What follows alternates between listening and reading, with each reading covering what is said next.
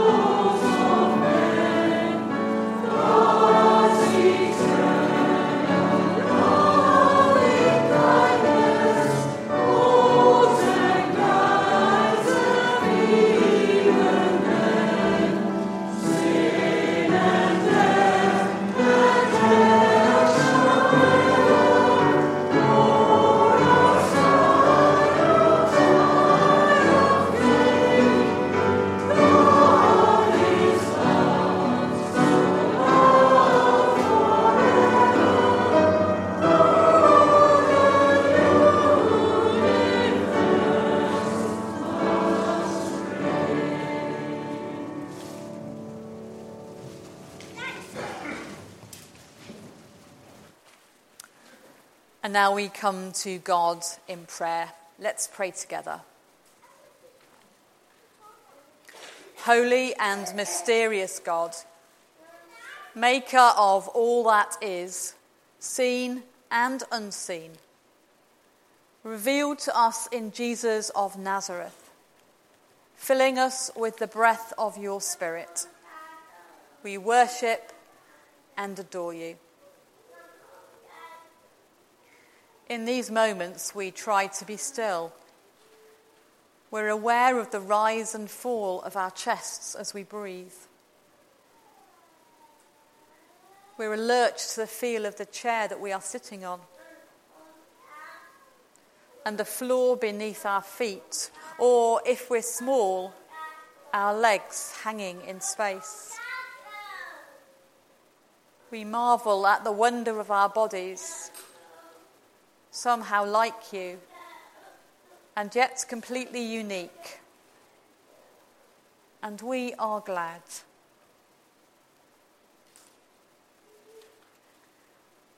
In these moments, we think of those sitting near to us, those who share our homes and those who don't,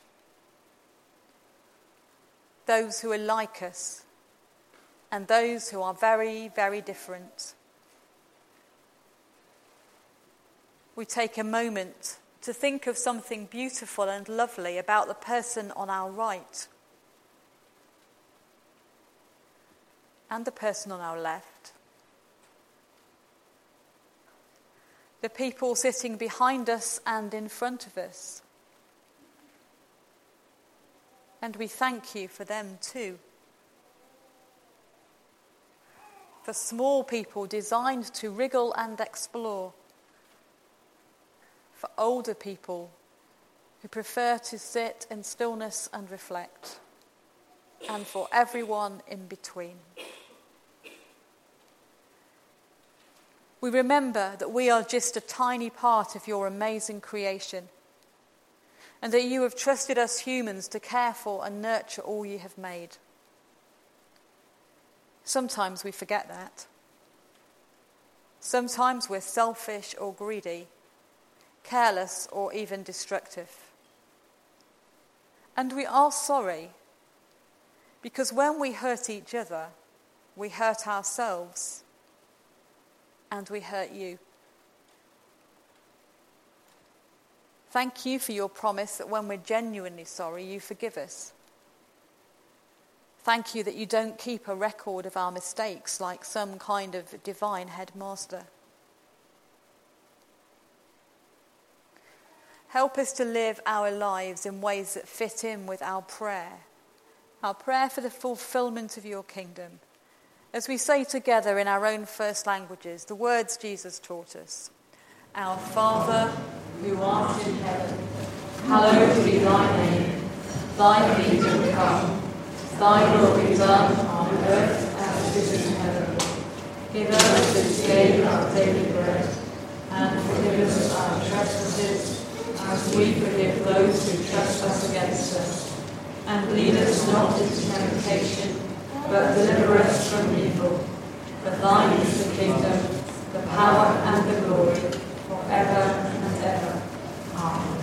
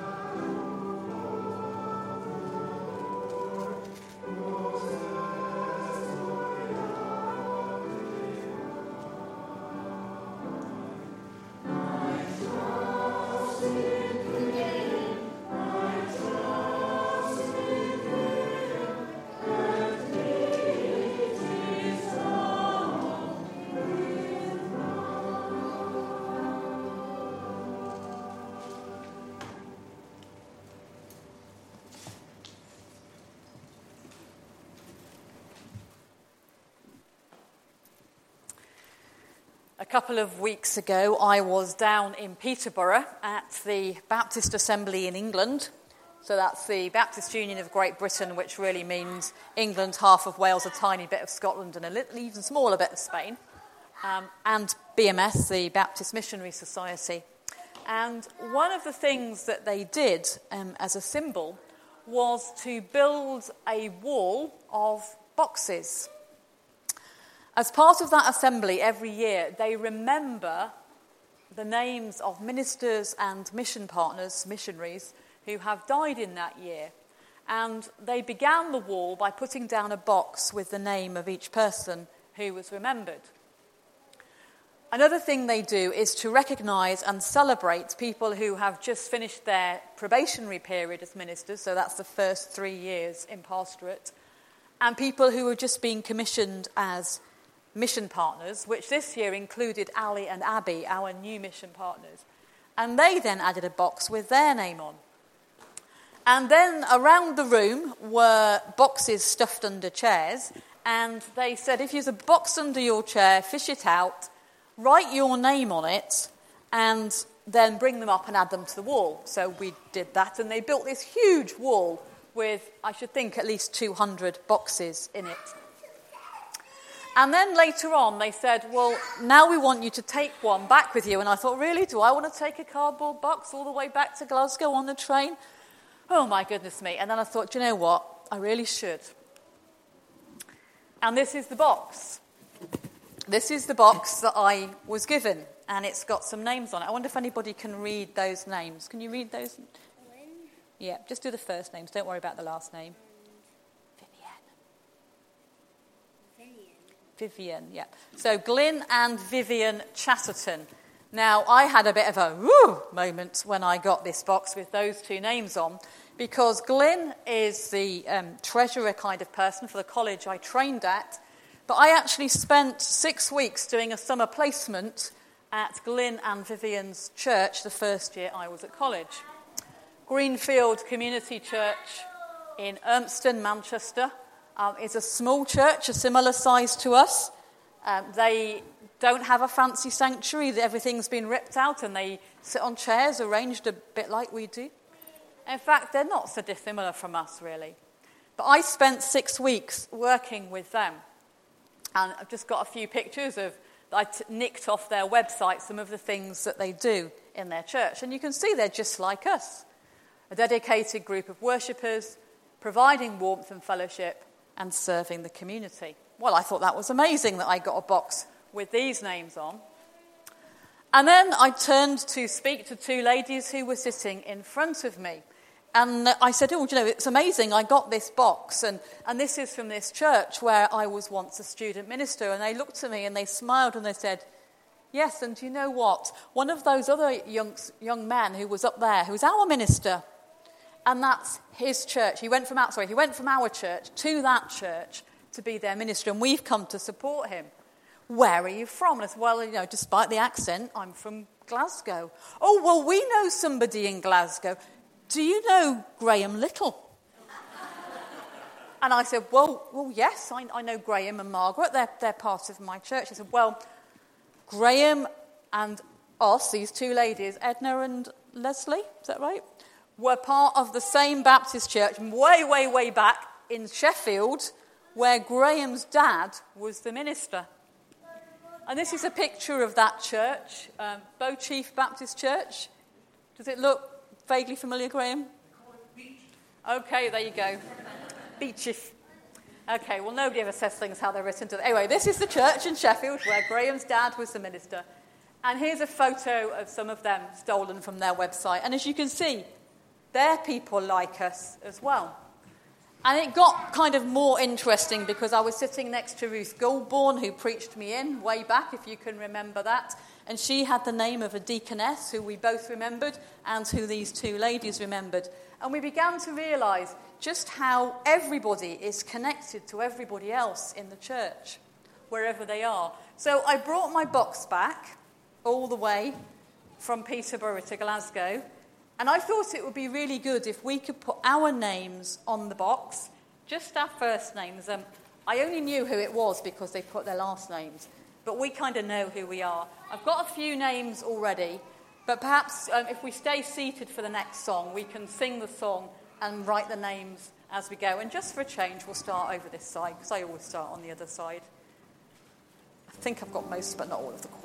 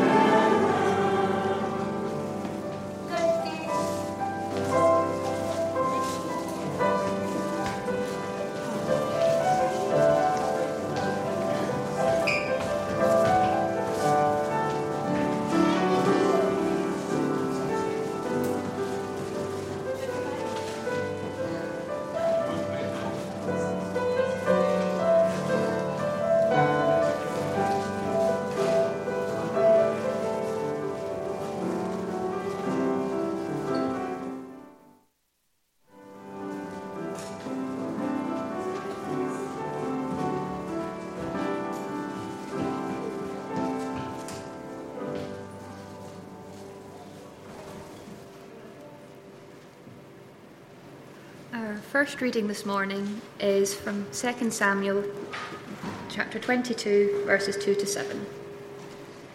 He said, "The Lord is my rock, my fortress, and my deliverer.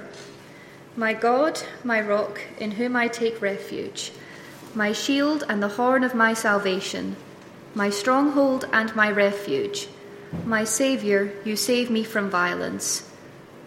I call upon the Lord, who is worthy to be praised, and I am saved from my enemies. For the waves of death encompassed me, the torrents of perdition assailed me, the cords of Sheol entangled me, the snares of death confronted me.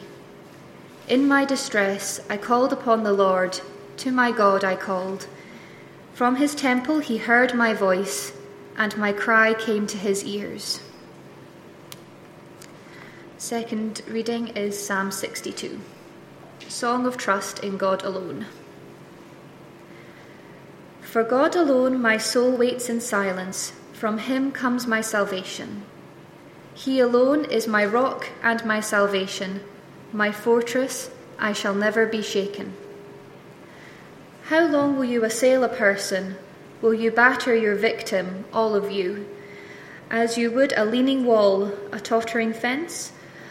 Their only plan is to bring down a person of prominence. They take pleasure in falsehood. They bless with their mouths, but inwardly they curse. For God alone my soul waits in silence, for my hope is from him.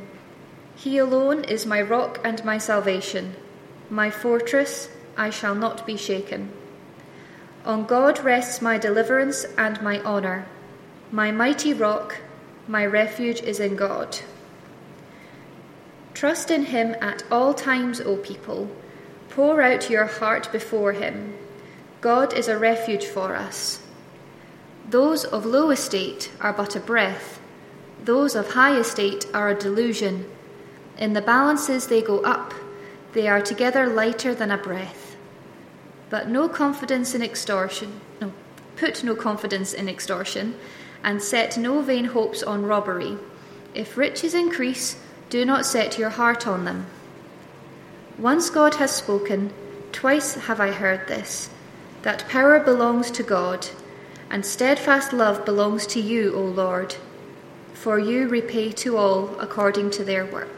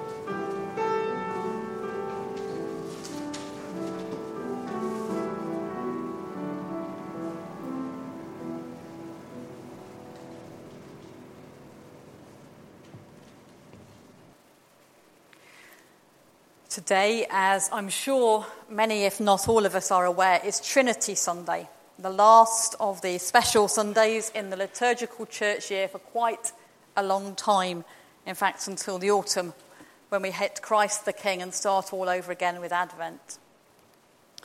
For at least a decade, I've made a point of marking Trinity Sunday in worship, trying to explore the mystery of a triune God, simultaneously three persons and yet one divinity.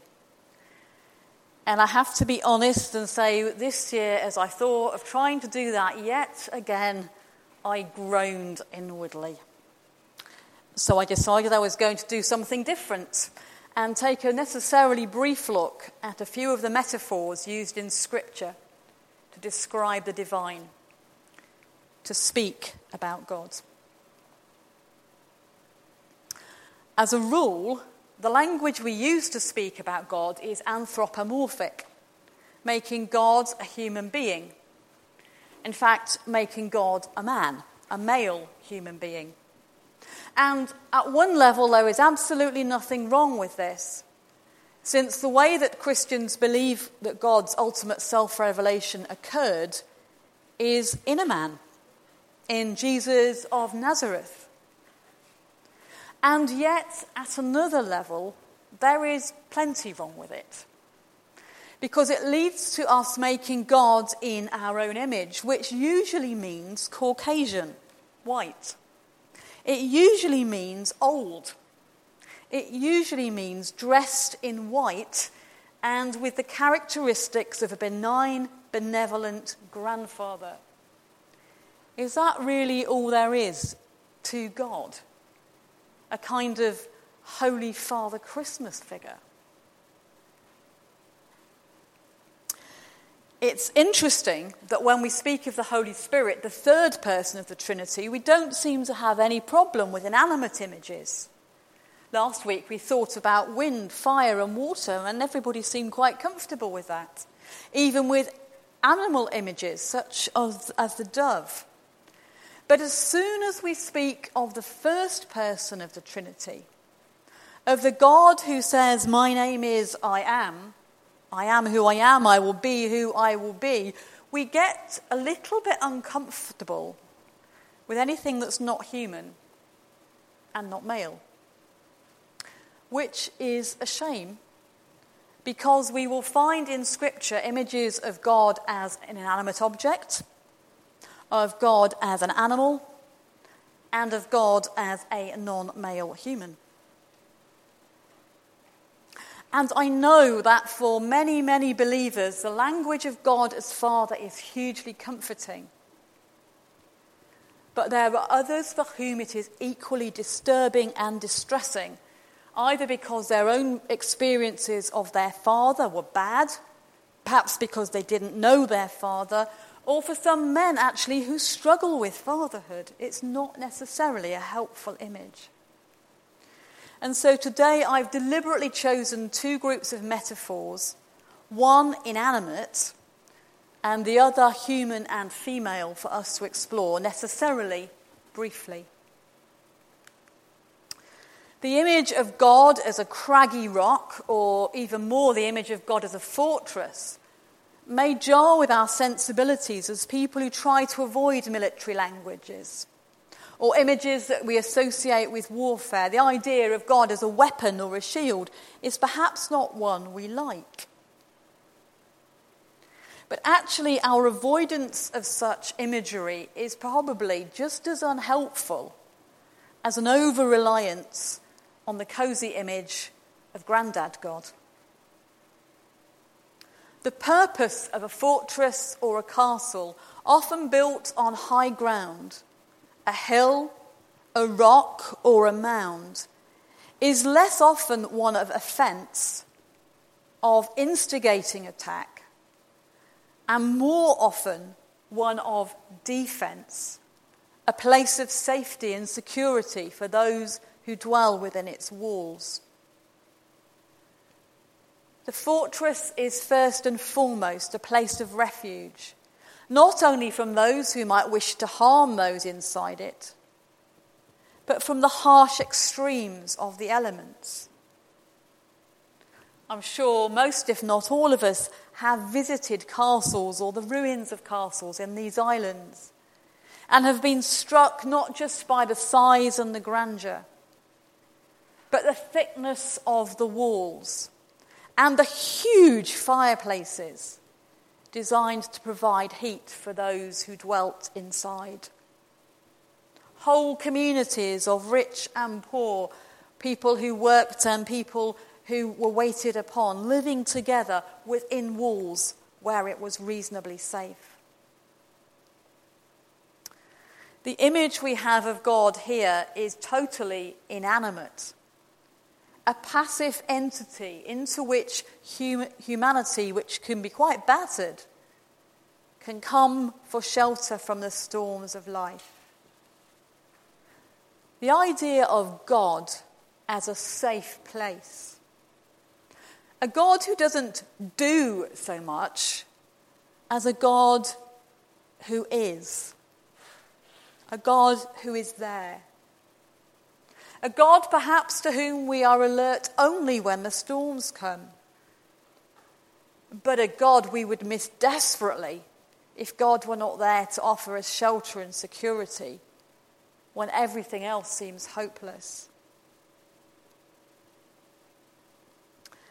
And then a little digression. I had this strange thought came into my head when I was pondering the image of God as a rock.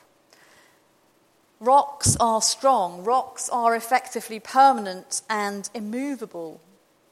A foundation which the psalmist contrasts with himself.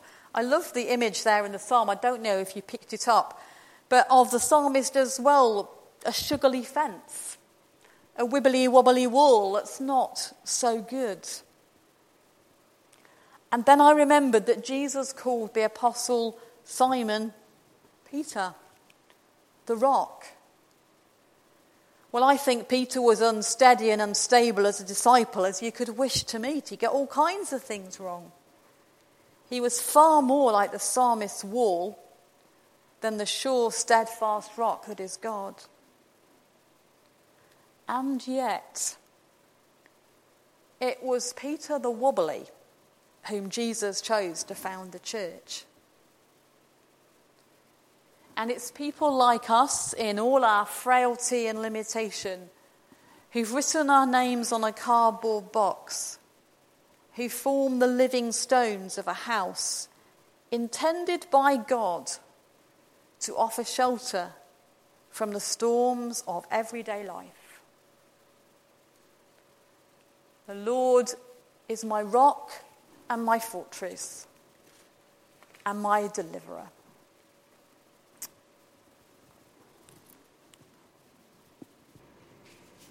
The third reading is Isaiah 66, verses 9 to 13.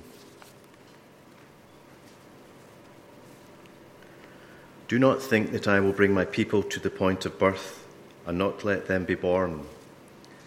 The Lord has spoken. Rejoice with Jerusalem, be glad for her, all you that love this city. Rejoice with her now, all that you have mourned for her. And the fourth reading is Psalm 22, verses 1 to 10.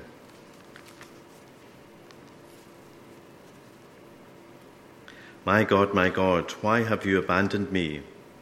I have cried desperately for help, but still it does not come.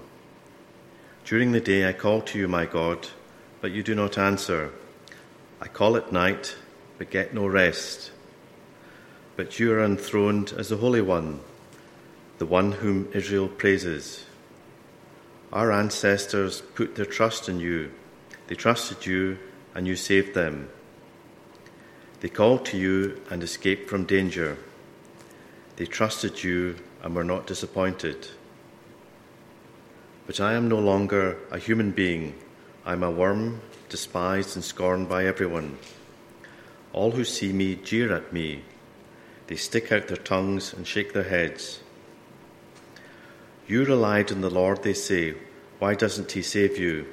If the Lord likes you, why doesn't he help you? It was you who brought me safely through birth, and when I was a baby, you kept me safe. I have relied on you since the day I was born, and you have always been my God. Here endeth the fourth lesson.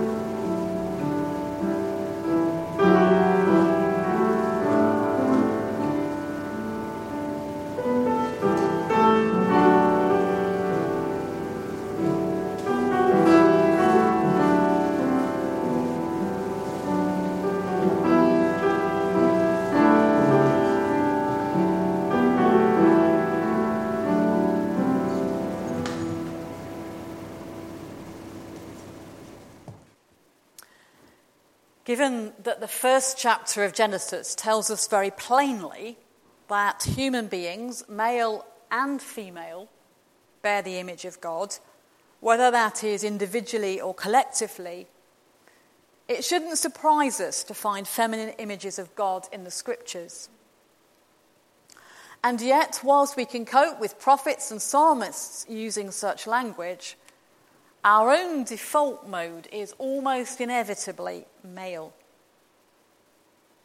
We like a God who can do nice macho things. But we can be uneasy about references to anything inanimate. And we can be even more uneasy about anything as intimate and sensual as childbirth or breastfeeding. And that avoidance is to our detriment, giving us inevitably a one-sided insight into the God whose image we bear. And yes, in Scripture it is written, the image of God breastfeeding his people. The two passages we just heard read for us seem to mix up their metaphors quite a bit. They combine the idea of God as a midwife, as the one who oversees birth and ensures that a child is safely delivered, and the idea of God as a mother, who carries the embryo prior to birth, who gives birth to the child and feeds it with her breast milk. The writers seem to slide effortlessly between making God, on the one hand, or Zion and Jerusalem on the other, the object of the metaphor, and we'll just return to that briefly later on. The metaphor of God has its own issues, just as the metaphor of God as father does. So mother and father are both not without their problems. But the metaphor of God as mother, as the one in whom we are conceived, is, for me at least, mind-blowing. The possibility that I began as a thought or an idea or a concept within the divine, and that God brought that safely into existence through the union of my parents and gestation within my mother's womb, seems too huge for me to understand. And yet, this is what is being hinted at the way God relates to us. And perhaps it's not so far from the idea of spiritual birth that Jesus spoke of to Nicodemus. The mother imagined in Scripture not only carries us from conception to birth, she protects her newborn infant. She nurses her. She feeds and consoles him. She dandles them on her knee. It's a delightful image. Perhaps it's a little bit too good to be true, but it hints at a God who cherishes us and seeks above all our well-being. Or what about the metaphor of the midwife? Midwives are sometimes childless women who have no children and will have no children of their own. And yet they come alongside mothers to help them safely deliver their babies, looking out for the welfare of mother and child alike. A good midwife not only enables the womb to open, to bring forth this child, she ensures maternal health and well-being so that the womb is not subsequently closed and incapable of carrying or birthing a further child. Do we dare to imagine God as one who comes alongside us as we conceive and bring to birth new ideas, new faith, new understanding? This image is one of the huge responsibility placed upon the midwife and the even greater trust and vulnerability on the part of the mother. Do we dare to trust God with those parts of our lives where we feel most vulnerable, most frightened, most unsure, most in need of that coming alongside? I noted already that the writers slip effortlessly from speaking of God as mother and midwife to speaking of Jerusalem or Zion in the same terms. Historically, the church, by which I mean the worldwide church, has sometimes been referred to the mother alongside God as father. I did try to track down which of the early church fathers, as they were called, said this first, but actually it seemed like a lot of them did and quoted each other. But they asserted rather boldly that anyone who does not have the church as mother cannot have God as father. What they were effectively saying is that salvation exists only within the church. Now, I have to say I'm not sure I want to accept that conclusion, but I do find the image of the church as mother a helpful one to consider along the idea of Zion and Jerusalem as being a mother or a midwife. What might it mean if we dared to imagine the church as a midwife, bringing safely to birth new ideas and new ways of discipleship? What if we saw the church as a place in which we nurture individuals to become the people God made them to be? And what if we learned to play a bit more? To dangle on our metaphorical knees those who will carry on our hopes and visions? Have we all got just a little bit too grown up sometimes? Do we need to learn again to play as a mother plays with her child? God says, as one whom his mother comforts, so I will comfort you.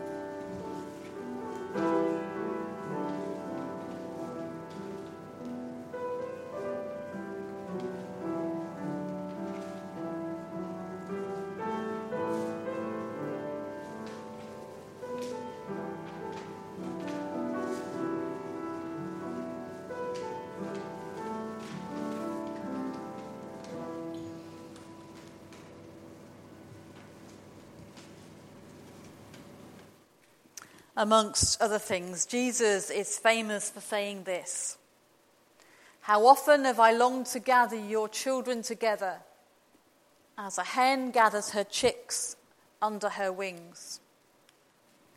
It's a beautiful image that captures something of the characteristics both of the fortress built upon the rock and of the mother or midwife delivering and protecting a newborn infant.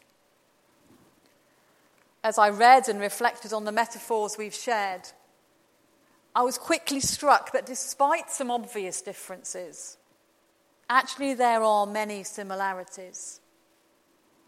A God who is there from everlasting to everlasting, before us and after us. A God who offers us protection and safety before we're born, throughout our lives, and indeed beyond. A God who longs for us to find fulfillment and fullness of life. But that verse about the chicken, the hen and her chicks, has a context. What Jesus actually says was this: "Jerusalem, Jerusalem, you who kill the prophets and stone those sent to you, how often have I longed to gather your children together, as a hen gathers her chicks under her wings, and you are not willing."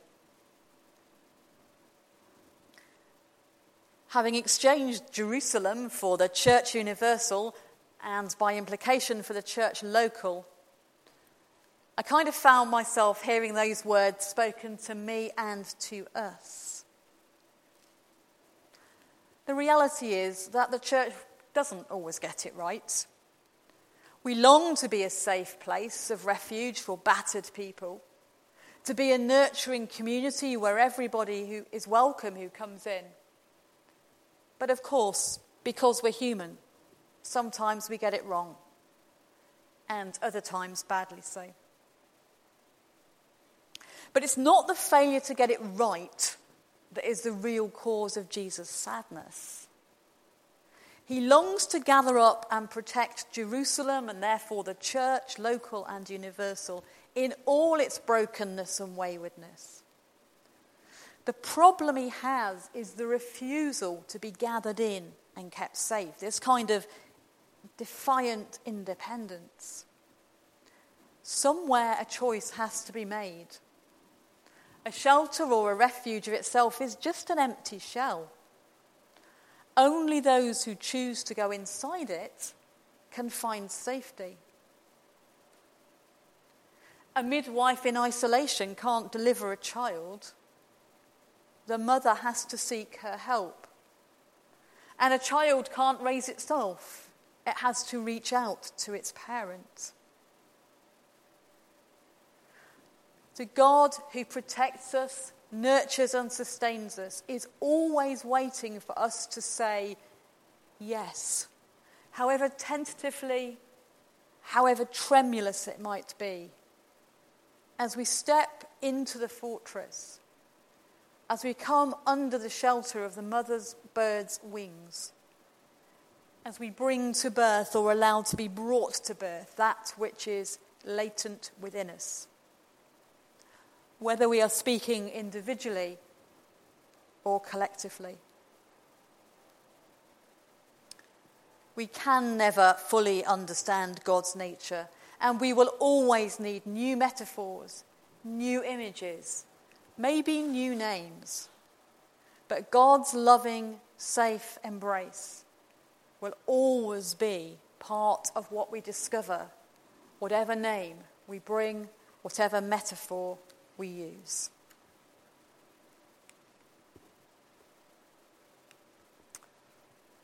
Bring many names, beautiful and good. Celebrate in parable and story. Holiness and glory, living, loving God. Hail and Hosanna. Bring many names.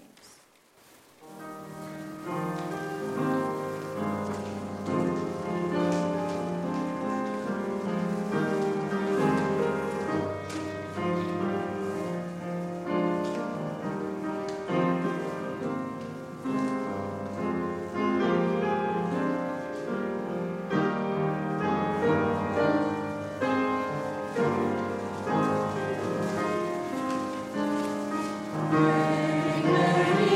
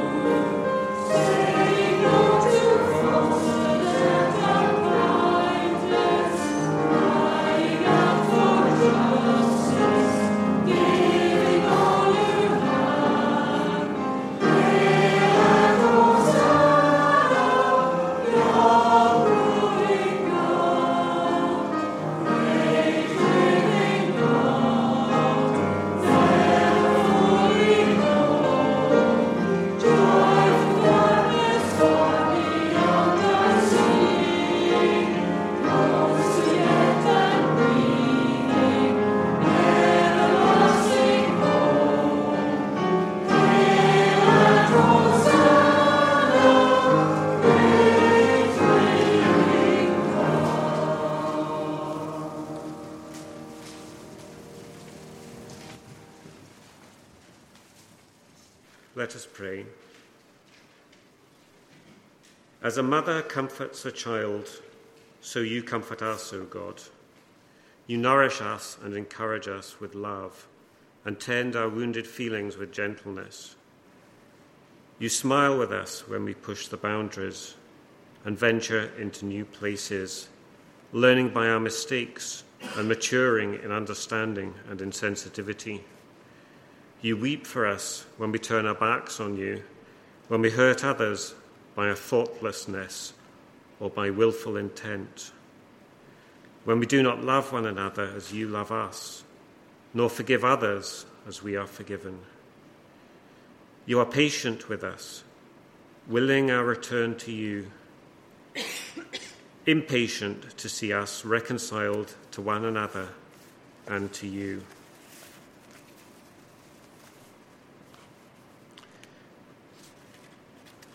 To love someone else's life more than our own, to reach out in support of another person's weakness when we ourselves are falling, to give another person hope when we are close to despair, and to offer forgiveness when we are unforgiven. This is what you ask of us, Lord, and it is hard. Hard to give when we are poor, hard to help when we need help, hard to encourage when we are discouraged. Yet Christ loved when he was hated, he forgave when he was crucified, and he won eternal life for all mankind by his own death. We are not asked to take an untravelled way. You have set the crucified Christ before us as risen Lord and promised that we can share in his life. So, Lord, we will press on in the knowledge that you are with us as an indestructible love, leading us to fullness of life which cannot be taken away from us. Go with us then into the troubled and perplexed world, in which we too will be troubled and perplexed. Go with us and help us to calm trouble and heal perplexity, carrying on our shoulder the cross, and in our hearts the joy of service, until Christ's work is complete and you are glorified forever. Amen.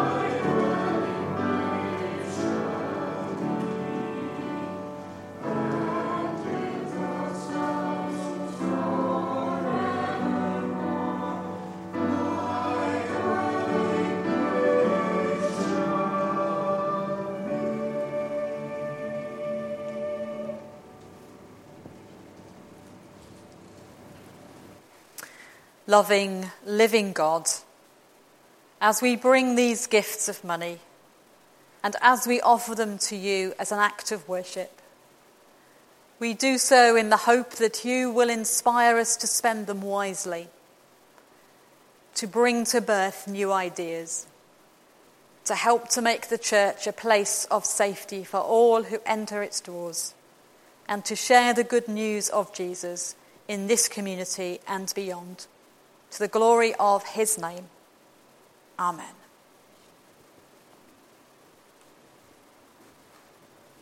Our God, our help in ages past, our hope for years to come, our shelter from the stormy blast, and our eternal home. We stand, if we're able, as we sing.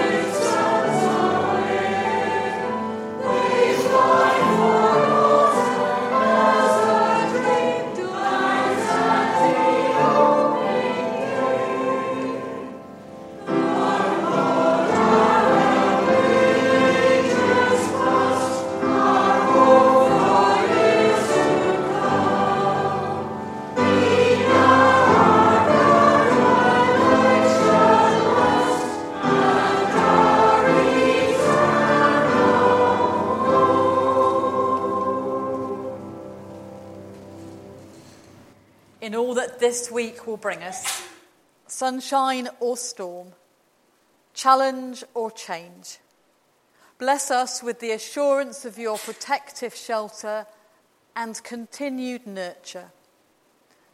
This we ask in the name of the triune God, Creator, Redeemer and Sustainer, one God, now and always.